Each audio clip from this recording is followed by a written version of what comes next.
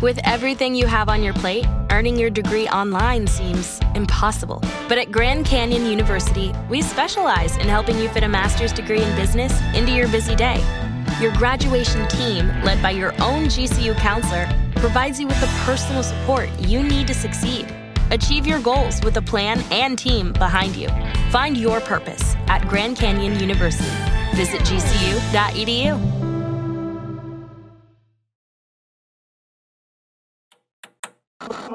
With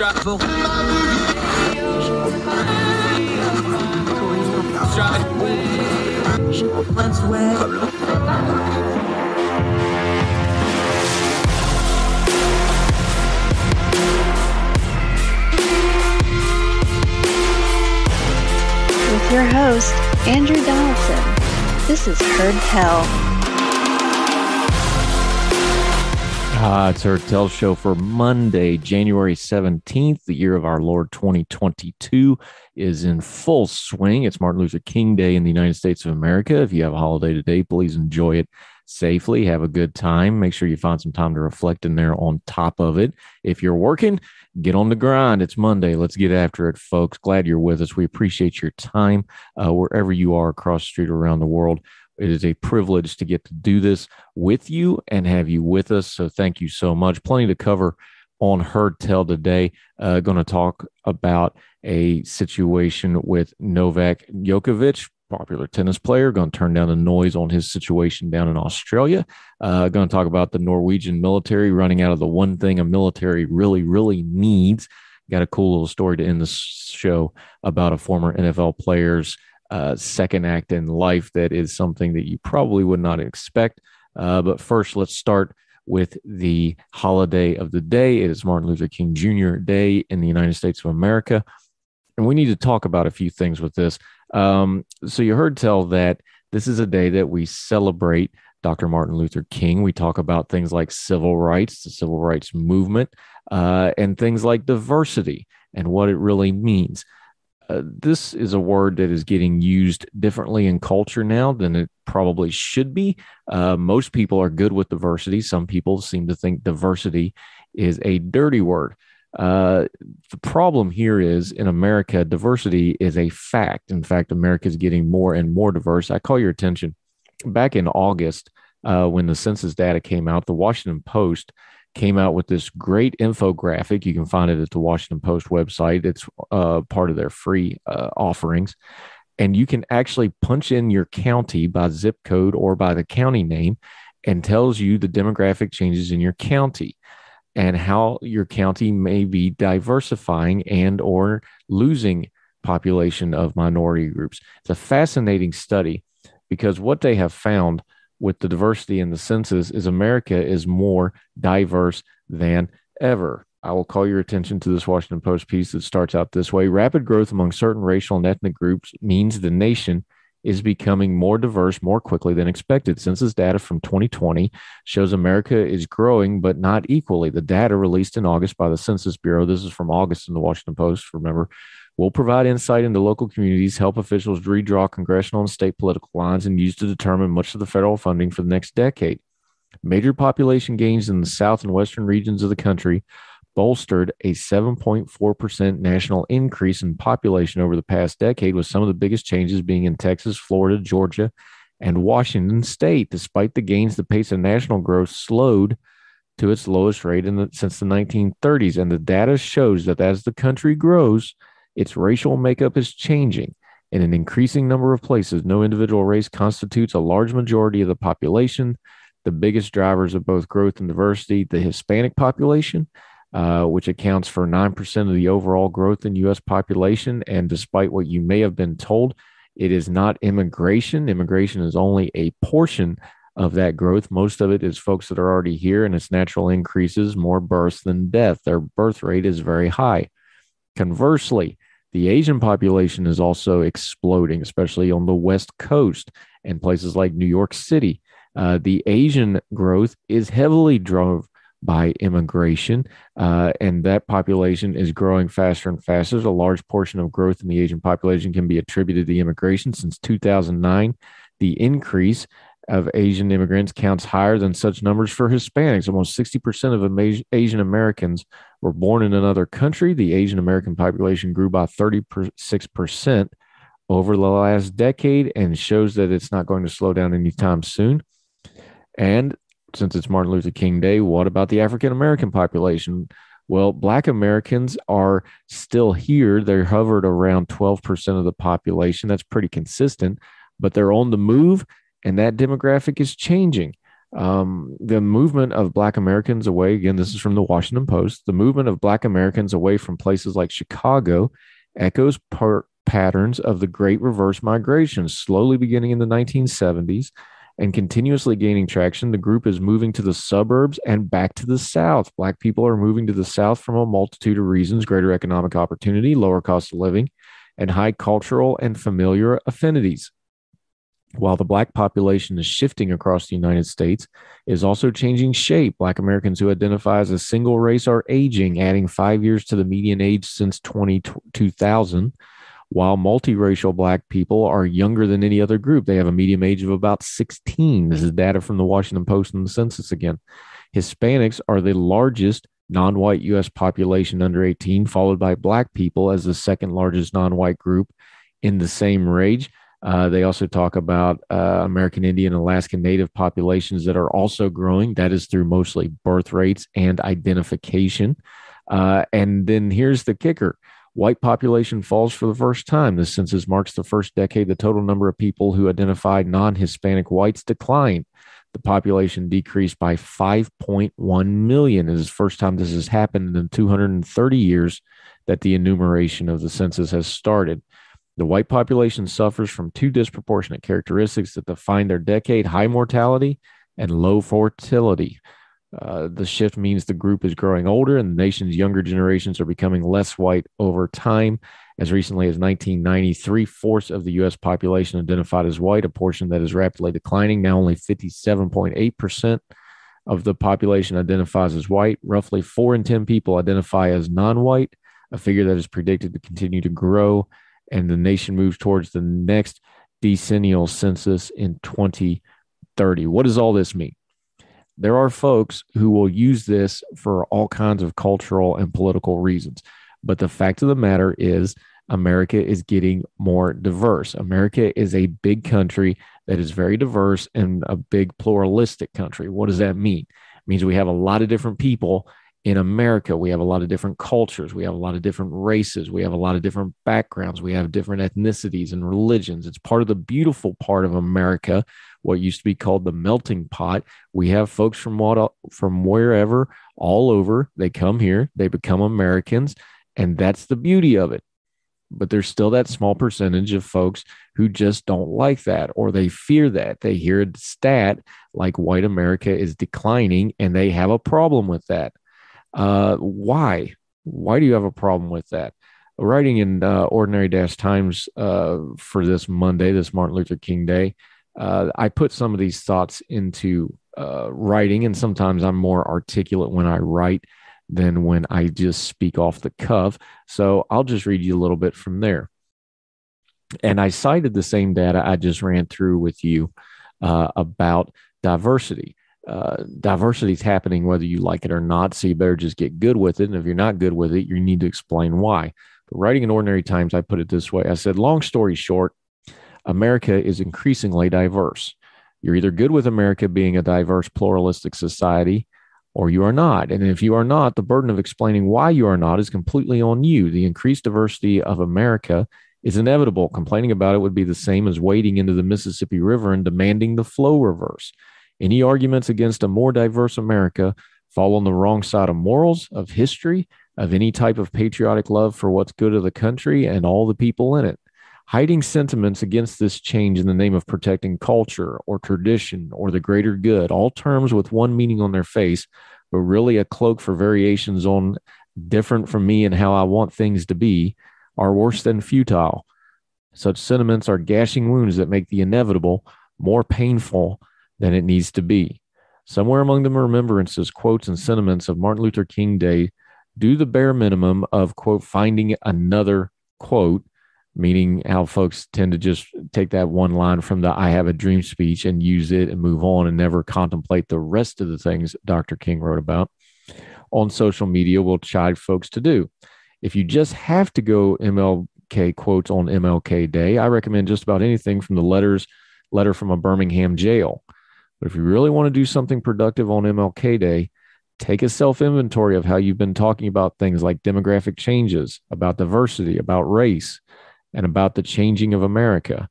America is increasingly diverse. You are either good with America being a diverse, pluralistic society, or you are not. So are you. More Heard Tell right after this.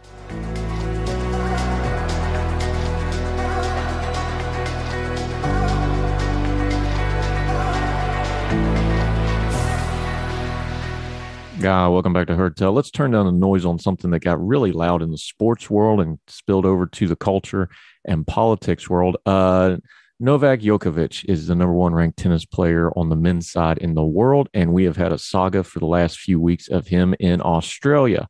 The Australian Open, one of the major tennis tournaments in the world, with an overall purse of something in the neighborhood of $55 million, is getting ready to kick off. And Djokovic had come down to play in it. The only problem was he was not forthcoming on his immigration status when he filled out his paperwork for his visa to come into the country. Now, let's stop right here and preface a couple of things. Australia has had absolute total lockdowns. They have had very strict rules for their COVID-19. We had Emily Dye on the Heard Tell program. You can go back and listen to that full-length podcast from a few months ago when they were completely locked down. They were not allowed to go outside. Australia was arresting people for exercising. They were stopping people to make sure they had the correct reasons to be outside. By just about any Western country's standards, their lockdowns were some of the most severe that we've seen. They've been highly controversial. The government there is under pressure about it. They've been slow getting the vaccines into the country. There's all kinds of issues going on. That's the backdrop that all this goes on. So if folks like Djokovic and his supporters want to say there was a political motivation here, they've got a point. There is a political motivation here. The government of Australia has been, I would say, almost draconian in the way they have used lockdowns to try to deal with the COVID-19 situation. It's caused a lot of problems inside of Australia. So, of course, yes, there's a political element. But what we do here is we turn down the noise. There's no version of this story with Novak Djokovic that doesn't start with Novak Djokovic. Nobody made him not have the correct paperwork. Nobody made him lie on his immigration form. Nobody made him go to Australia if he didn't want to be vaccinated. Nobody made him go do photo shoots and interviews and all these other things where he would be exposed. And then all of this is, of course, caught on camera, and all this video of him doing these things surfaced, which showed that he had not been forthcoming and truthful on his immigration form. All of that is on Novak Djokovic. He could have had some personal responsibility here and just said so and would have solved a lot of this problem. Now, what's happening on social media is everybody is grabbing this story and slamming the nice square peg of this story of a privileged athlete not wanting to play by the rules, no matter how dumb those rules may be, no matter how much you disagree with those rules, they're still the rules. He didn't want to play with them, and now he's got consequences. But they want to take that square peg and slam it in the round hole of their priors on what they think about COVID. You'll see a lot of, well, if they can do it to the best tennis player in the world, imagine what they'll do to you. Well, sure, if you try to go to Australia, lie on your immigration form, go and do photo shoots and other things when you know you've been exposed to COVID and you know you're not vaccinated, all those things are on, once again, Novak Djokovic. There's this thing going on with COVID and a lot of other things in society, but COVID is just one way it's showing, where folks are confusing freedom and rights and consequences. If you're not going to follow the rules, that's fine. And you can say the rules are dumb. You can say they're bad rules. Matter of fact, one of the great problems in a free society is balancing what a good and bad rule is and what to do when a rule or a law is bad. But there's still rules and there's still laws. And if you knowingly break those rules and laws, there are consequences. And too much of this discourse keeps coming back again and again to people that want to confuse rights and consequences. You have rights. Rights shouldn't be violated. But too often people are throwing rights on top of consequences, and wanting a world where they get to live consequence free of their decisions. That's not how the world works. Novak Djokovic wanted to use his celebrity and his privilege to get to do it his way. He didn't want any consequences. And now he has consequences. Let's not confuse rights and consequences. Those are two very different things, especially when they come to celebrity, multimillionaire, world-class athletes who think they should be treated different. And most of the time they are treated differently. Yes, there was probably a political element involved here too, but that could have all been avoided by him not lying on his immigration form. Or he could have just went and got the vaccine. He made a decision not to get the vaccine. He made the decision to make his life this kind of difficult. That's all on him. Once again, none of this story, no version of this story, no version of the noise that's coming from this story happens if Novak Djokovic just takes care of his business. A lot of people used to want to think personal responsibility was a thing. But when it comes to their political discourse and cultural discourse, and they want to make a hot take online, all of a sudden, personal responsibility isn't real handy. We have to blame everybody else. But let's remember one more time, just to reemphasize real loud for the folks over in Overflow. Consequences and rights are two different things. And you don't get to live in a consequence-free world based on your actions, especially when you're privileged, especially when you're rich, especially when you have options, and you choose to not follow the rules. More Heard Tell right after this.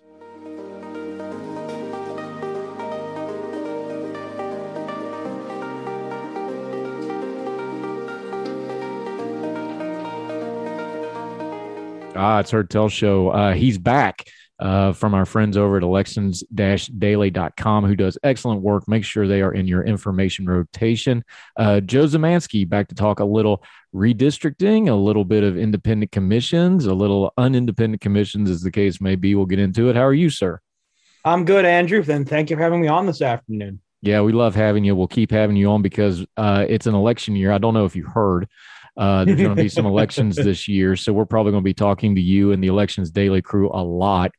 Let's start with some nomenclature before we dig into your latest piece on the redistricting commissions. I think the nomenclature gets lost, so let's just make sure everybody's on the same song sheet here. One person's redistricting is one person's gerrymandering. So let's just go over the nomenclature. Redistricting, gerrymandering, what's the difference? Which one's righteous? Which one's not righteous? Or are these just shovels and you can use them to bury your neighbor and or dig for buried treasure? It's just all in how you use it. Yeah. So redistricting is, a process that any state over a certain population, or basically any state that has multiple, that has been given in apportionment that's done by the United States Census every 10 years, multiple seats at our House of Representatives, they have to redraw those congressional districts based on those census lines every year, every 10 years when that census news comes in. So that's really the key thing when it's redistricting. It's meant to be a fair process where legislators get together from all these states. They come together in their own separate states.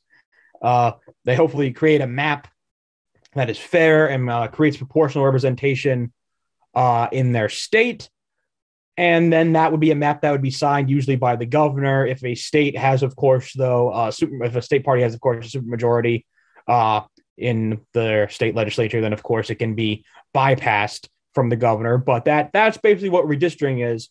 And then gerrymandering is basically taking redistricting and turning it into something that's supposed to be favorable for one party or another. We've seen some really extreme cases in recent years. You look at Texas and Ohio for places like Republicans. You look at places like Illinois for Democrats, with Oregon kind of in that range, as well as it seems like New York seems set to very much join Illinois in the range of very strong Democratic gerrymanders potentially. So when I talk about gerrymandering, it's when these legislatures do the redistricting process. They do it in a way that makes sure to favor their party. They draw the lines in weird ways. They connect areas that maybe do not have any interest together, except they vote for the same party. They connect those together to make sure that the seats that they draw, most of them, or maybe even in some cases, all of them, are favored to the party in power instead of a fair and equalized map. Yeah, and to be fair, let's just get this out of the way up front because I can already hear people howling about it because I talk about this online like you do. So I know where we're going with some of this. There is a lot of undue stuff that happens with gerrymandering. There's a lot of really unfair stuff. I know in my home state, we not only we lost a congressional seat, so we had to get rid of that, but they also redid the entire House of Delegates structures, went to 100 House of Delegates. And you have fun stuff like every single county has to be its own county. Oh, wait, there's this one place in Dunbar Institute where it's a majority neighborhood. Now we're going to go street by street. You get kind of nonsense like that. So to be fair, there is malfeasance and there's real harm done when these maps are not done fairly and equitably and not done thinking of the people first and not political power first and foremost, aren't they? Absolutely. And, gerrymandering has been there's been data that in some cases has shown that when you do gerrymander, it actually turns down political participation in the state because of a lot of what these gerrymander maps do is create, for the most part, very uncompetitive seats.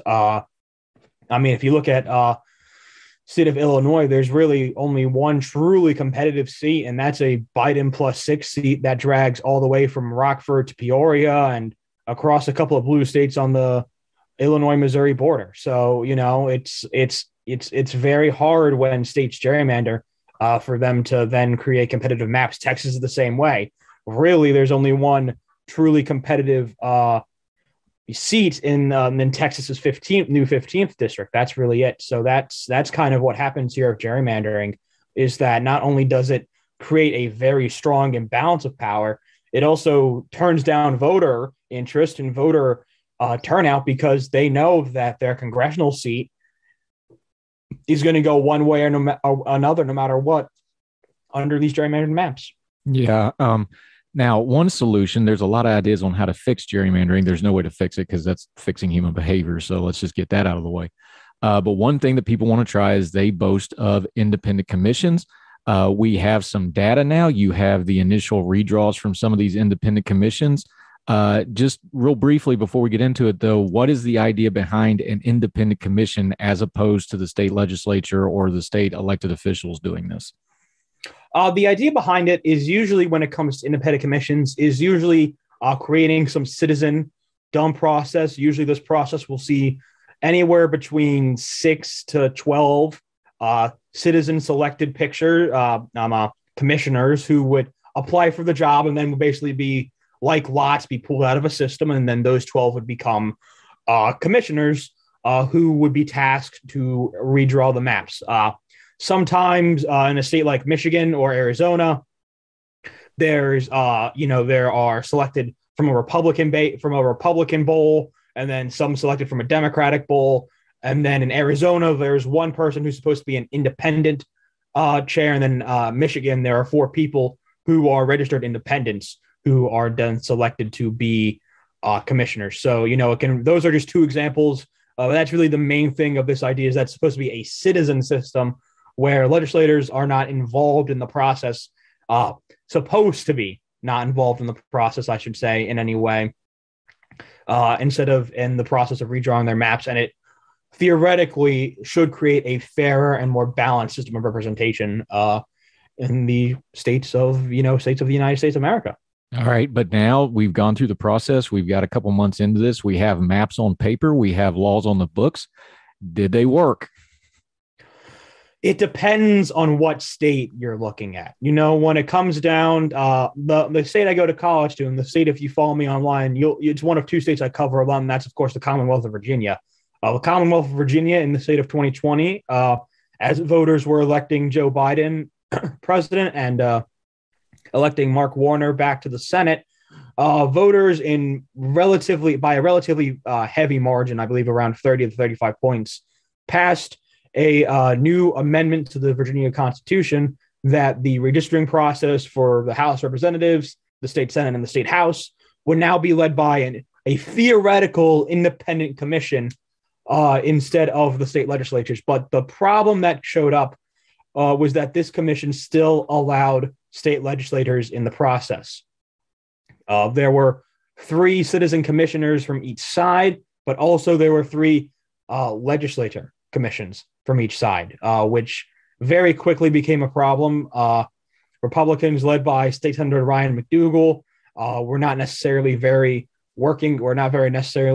a great job of working around with the Democratic side of things and trying to make a deal. While also on the Democratic side, State Senator Dick Staselaw was pushing very hard for incumbency and incumbent locations to be included in kind of the way they drew the map, which under a fair process should not be how things are considered. Incumbent location under a fair process for redistricting should not be considered a major part of that process.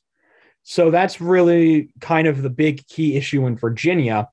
And then you've got some middling states. You've got New Jersey, New Jersey has its own problems in which they're not necessarily legislators, but they're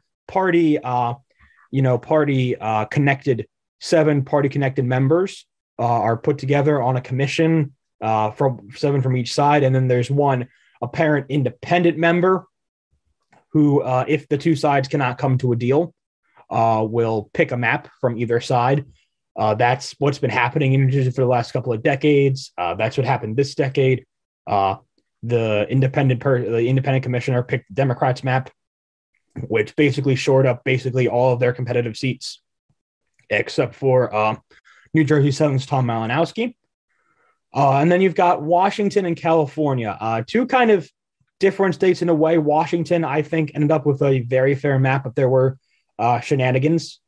The commissioners almost failed to do their job in passing a map. They did fail under a strict reading of the state constitution. They did not submit it to the state Supreme Court in time and to the state legislators in time, which if the Supreme Court had said that, if they had upheld that strict reading, would have meant that the Supreme Court itself, which is one of the most liberal state Supreme Courts in the country, would have drawn the map, which had a lot of Republicans concerned that would have taken out potentially 2 competitive seats in Washington that one is held by a Democrat and another is held by a Republican, and turned them into more Democratic leaning seats. There was some concern there.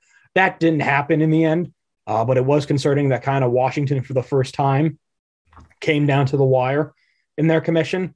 And then there was California's. California's did a good job in eliminating legislators from the process. It was a fully citizen-selected commission. But as there has been in the past with California's commission, there's been concerns. The Central Valley region of California had no commissioners on the commission. There was no one from that part of the state there, and that was kind of the part of the state that kind of got played around with the most. Of some of the Republicans that were on the commission, they came from areas that were not necessarily indicative of Republicanism. There was a Republican from Berkeley on the commission. And if you know anything about the city of Berkeley, it is that Jill Stein got more of the vote there in 2016 than Donald Trump did in 2016. So if that tells you anything about the city of Berkeley, there it is right there. So, California, in pure look at 2020 numbers and pure numbers of Biden to Trump seats, is not unfair. What California's commission did do, however, is make sure that there was, in general, a lack of competitive Democratic seats, especially in the Central Valley.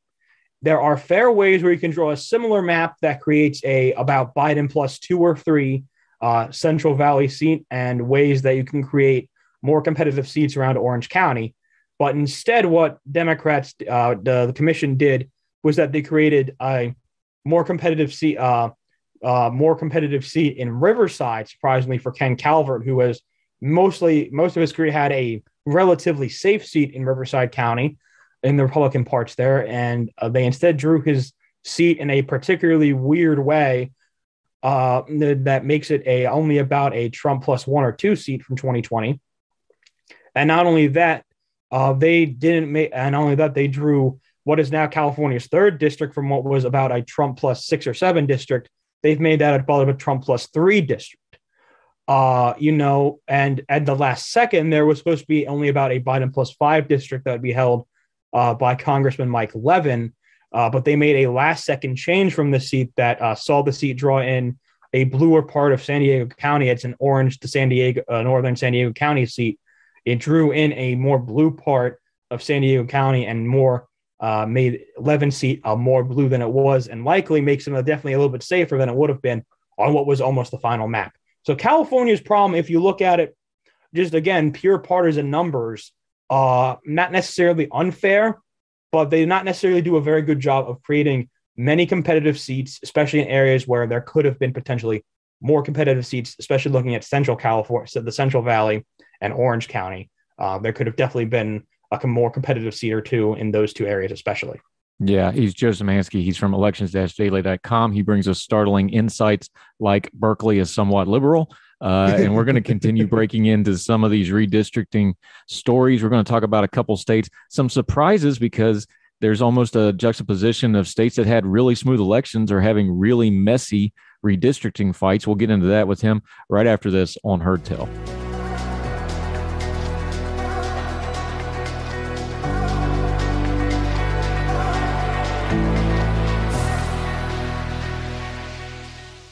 Welcome back to Heard Tell. Still talking to our buddy Joe Zemansky from elections-daily.com. They are now part of the Decision Desk HQ crew. They are getting bigger, faster, stronger. Get on in on the ground floor like I've been since they first started. Good folks, good information. Put it in your rotation. I'm a little perplexed when I read your article at elections-daily.com. You have Virginia, which had a very contentious election, but mechanically that election ran really, really smoothly. There wasn't too many hiccups in it. Their redistricting is a mess. You have states like Arizona, which turned into total Chernobyl with all the cyber ninja nonsense and the after effects of that election, but their redistricting went really smoothly. That doesn't make a lot of sense to us. Or is it a reaction to the elections, and then folks that maybe didn't get what they wanted in the elections, they go to look for getting theirs in redistricting? Why is that? Can you explain that, or did you notice that trend as well? That's something when I look at it, I look at what Arizona's was. And I think I mentioned this in my article, but Arizona had a lot of underlying issues in their 2010 redistricting period, and their redistricting for 2011 to 2021. The chair at the time sided a lot with the two Democratic commissioners, and there were a lot of 3-2, basically partisan line votes on the commission for this past decade. Now, for this upcoming decade, the latest chair, the independent chair, Erica Newberg, very, very much said that she wanted to avoid that same nonsense when it came down to the redistricting process.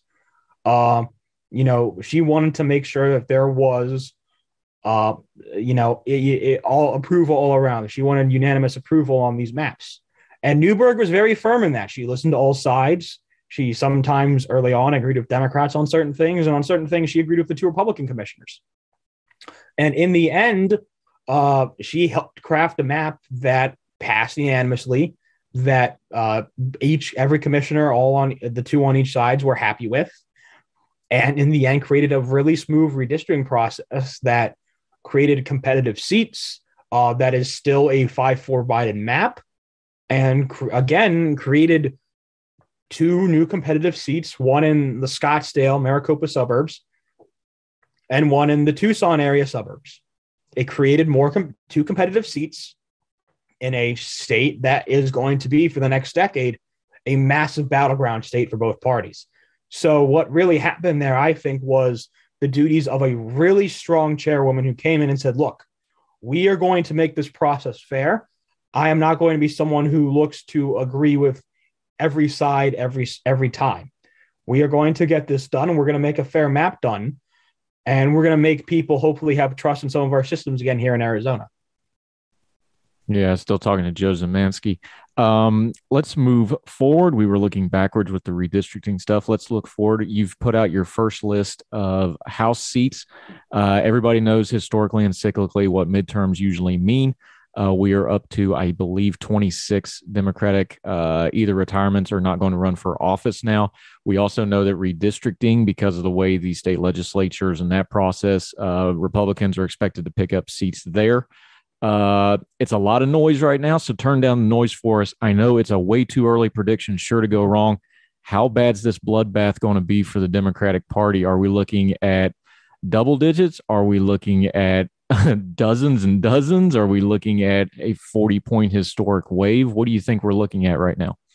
I think right now, if you look at the way the map's drawn, and I think what a lot of people have underestimated right now is that while, yes, Democrats have gotten some victories in Illinois and California, in other states, and just the way things are drawn and the way that the environment is right now, there's a lot of states with, seats that were, between Biden +2 and Trump +2 that we'd say are going to be favored towards the Republican Party. That's kind of really the thing with these midterm election years, is that these are seats that are going to be, favored for Republicans, not by a whole lot, but they will be favored for Republicans. Right now, if you look at our ratings right now, and we haven't pulled up the full update yet, but with some states, of course, finishing from our first update, we have about, if I look at my numbers here correctly, we have about 149 seats right now that we'd say are favored to Republicans right now. And of about our 15 toss-ups right now, only 4 of those seats are held by Republicans. 11 of those seats are held by Democrats. And, that is going to be the way this year is going to go.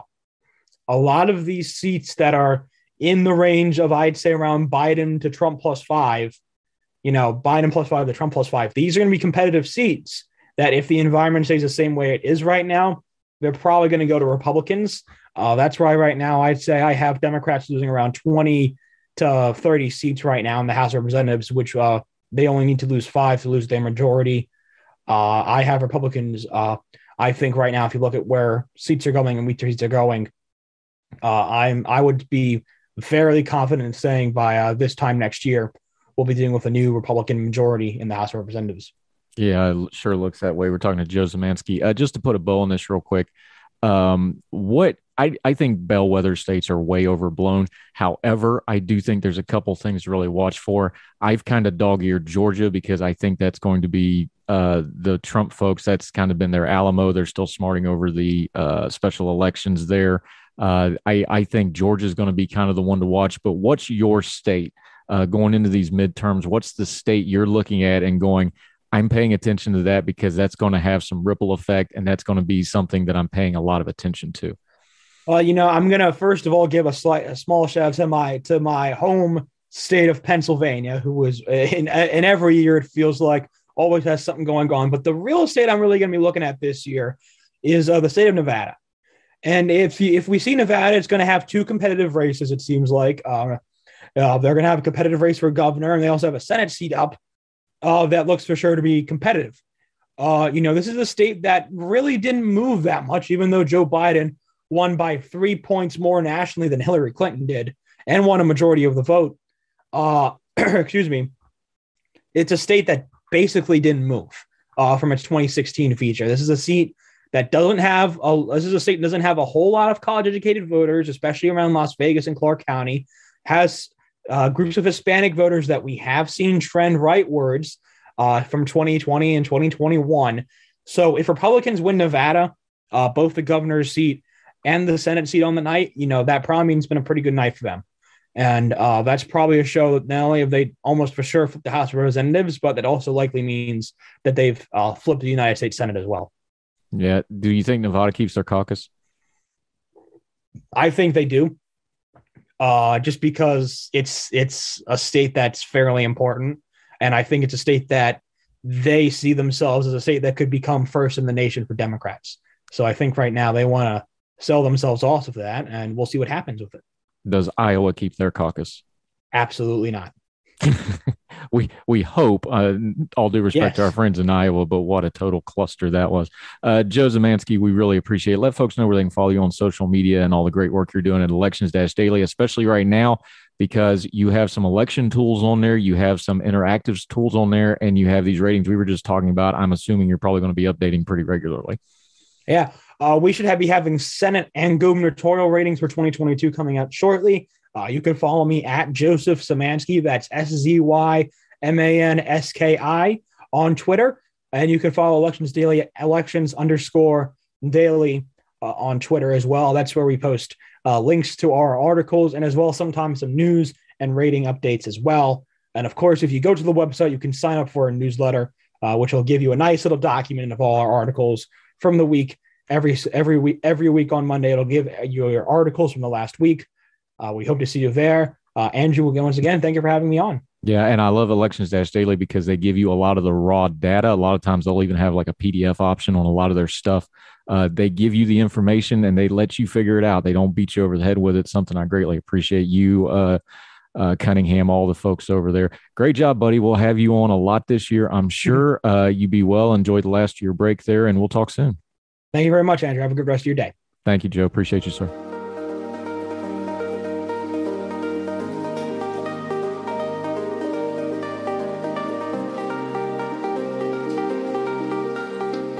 Welcome back to Heard Tell. We cover all sorts of stories here, but this is one to make you a little bit more thankful. I know as a veteran of the United States military, this made me very thankful for how the United States military does things. A story from Fox 10 Phoenix. Norway, like many countries, is facing a supply chain issue, but some shortages you may not expect. The Norwegian military says it is dealing with a short supply of underwear. It is now ordering conscripts to return their underwear, bras, and socks after the end of military service so that the next group of recruits can reuse them. Until recently, the roughly 8,000 young men and women who every year do their military service returned their outer clothing but were allowed to leave the barracks with the underwear and socks they were issued. The Norwegian Defense Logistic Organization handles supplies for the country's military branches. It blames, quote, a challenging stockpile situation and said the move is necessary to provide the armed forces with greater garment volumes available for new soldiers starting their initial service. The used items are laundered and then checked for quality before being reissued. Thank God. Press spokesman Hans Messersmith said that the proper checks and cleaning the reuse of garments is considered an adequate and sound practice.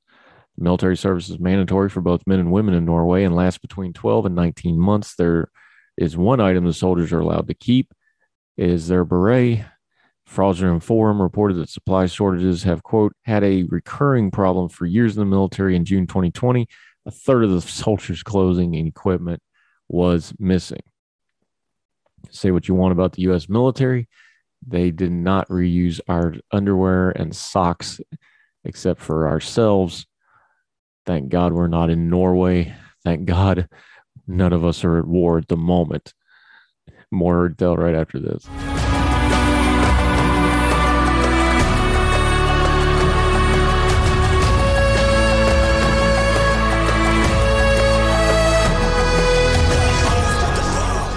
Welcome back to Heard Tell. We always try to end on a good note, a happy note, a lighter note, something like this to end the things. Here's a fun story that might get your attention. Retired NFL offensive lineman Jared Veldheer was looking for a new challenge in Grand Rapids, Michigan last summer when he heard about a job opening. This is from the Washington Post. It was at his kid's school in the cafeteria. The Catholic school needed someone to oversee cooking and serving lunch for about 260 students from preschool through 8th grade. The previous manager had quit, and the school wanted to line up somebody quickly because classes were to start in 2 weeks. I wasn't looking to become the school lunch lady, but I figured this was something I could handle, said Veldheer, 34, who was once named the NFL's most indispensable players. Veldheer, who played for several teams, including the Green Bay Packers, the Denver Broncos, the Oakland Raiders, said he was intrigued by the job in part because he loves cooking, and also as a professional athlete, he spent a lot of time focused on nutrition. I'd eaten meticulously for more than a decade, and I thought there's value in being able to cook and provide kids with a good, nutritious lunch, said Veldheer, with 2 children, Eva 6 and Edwin 4, attend St. Paul the Apostle Catholic School. He accepted the job at $15 an hour. That's a far cry from the millions he made in the NFL, including $29 million with the Arizona Cardinals. He did it for the experience and to help out, he said, not for the money. As soon as the cafeteria was renamed the Spa 68 Cafe after his NFL uniform number, students and parents said they right away saw a difference in the $3.50 lunch menu. Slices of pizza with salty tomato sauce and greasy cheese were history, as were the chicken nuggets, French fries, and sugary desserts. They had been replaced by smoked carnitas, mashed cauliflower, a salad bar, and Korean beef bulgogi, by the way, one of my favorites, a dish most of the kids had never tasted. I knew the kids would love it, Veldheer said, explaining there's brown sugar mixed into the marinade. The trick he discovered would be getting them to try it. It took a while to capture some trust from the kids, he said. Kindergartners are my toughest critics. Veldheer slowly won them over with patience, artful food presentation, music to accompany their lunches, and plenty of enthusiasm, he said.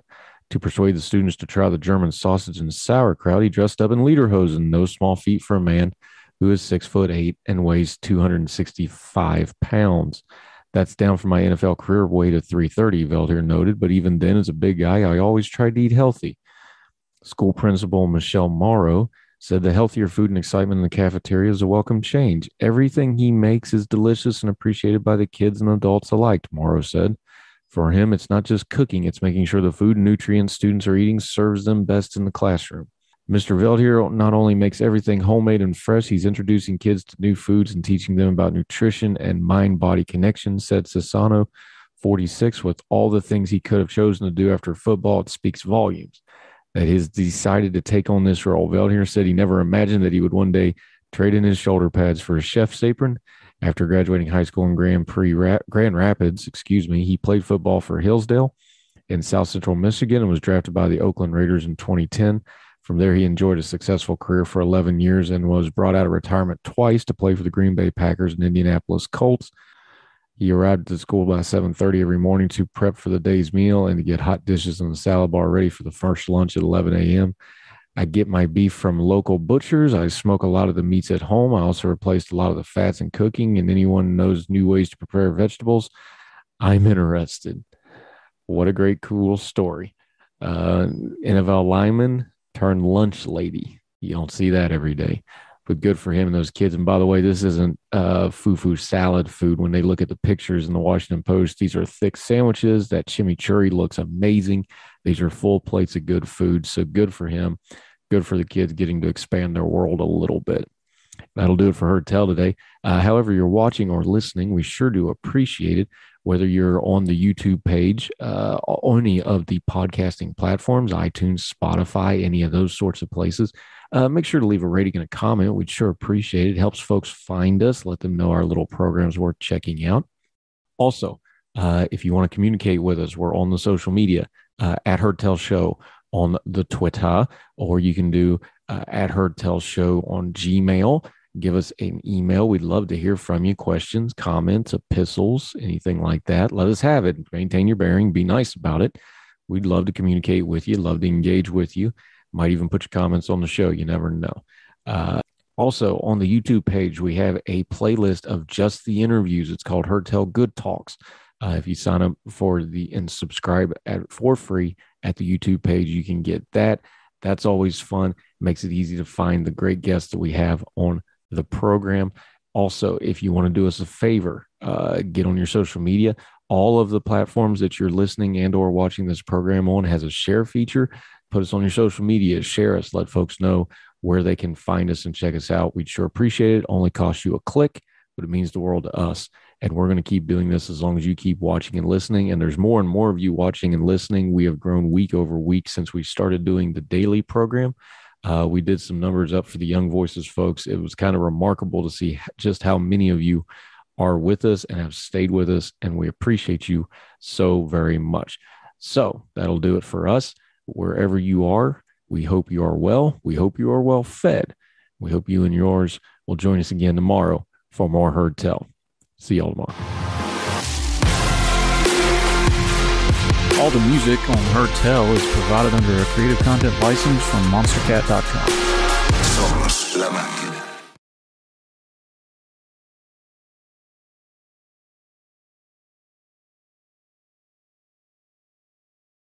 Save big on brunch for mom, all in the Kroger app.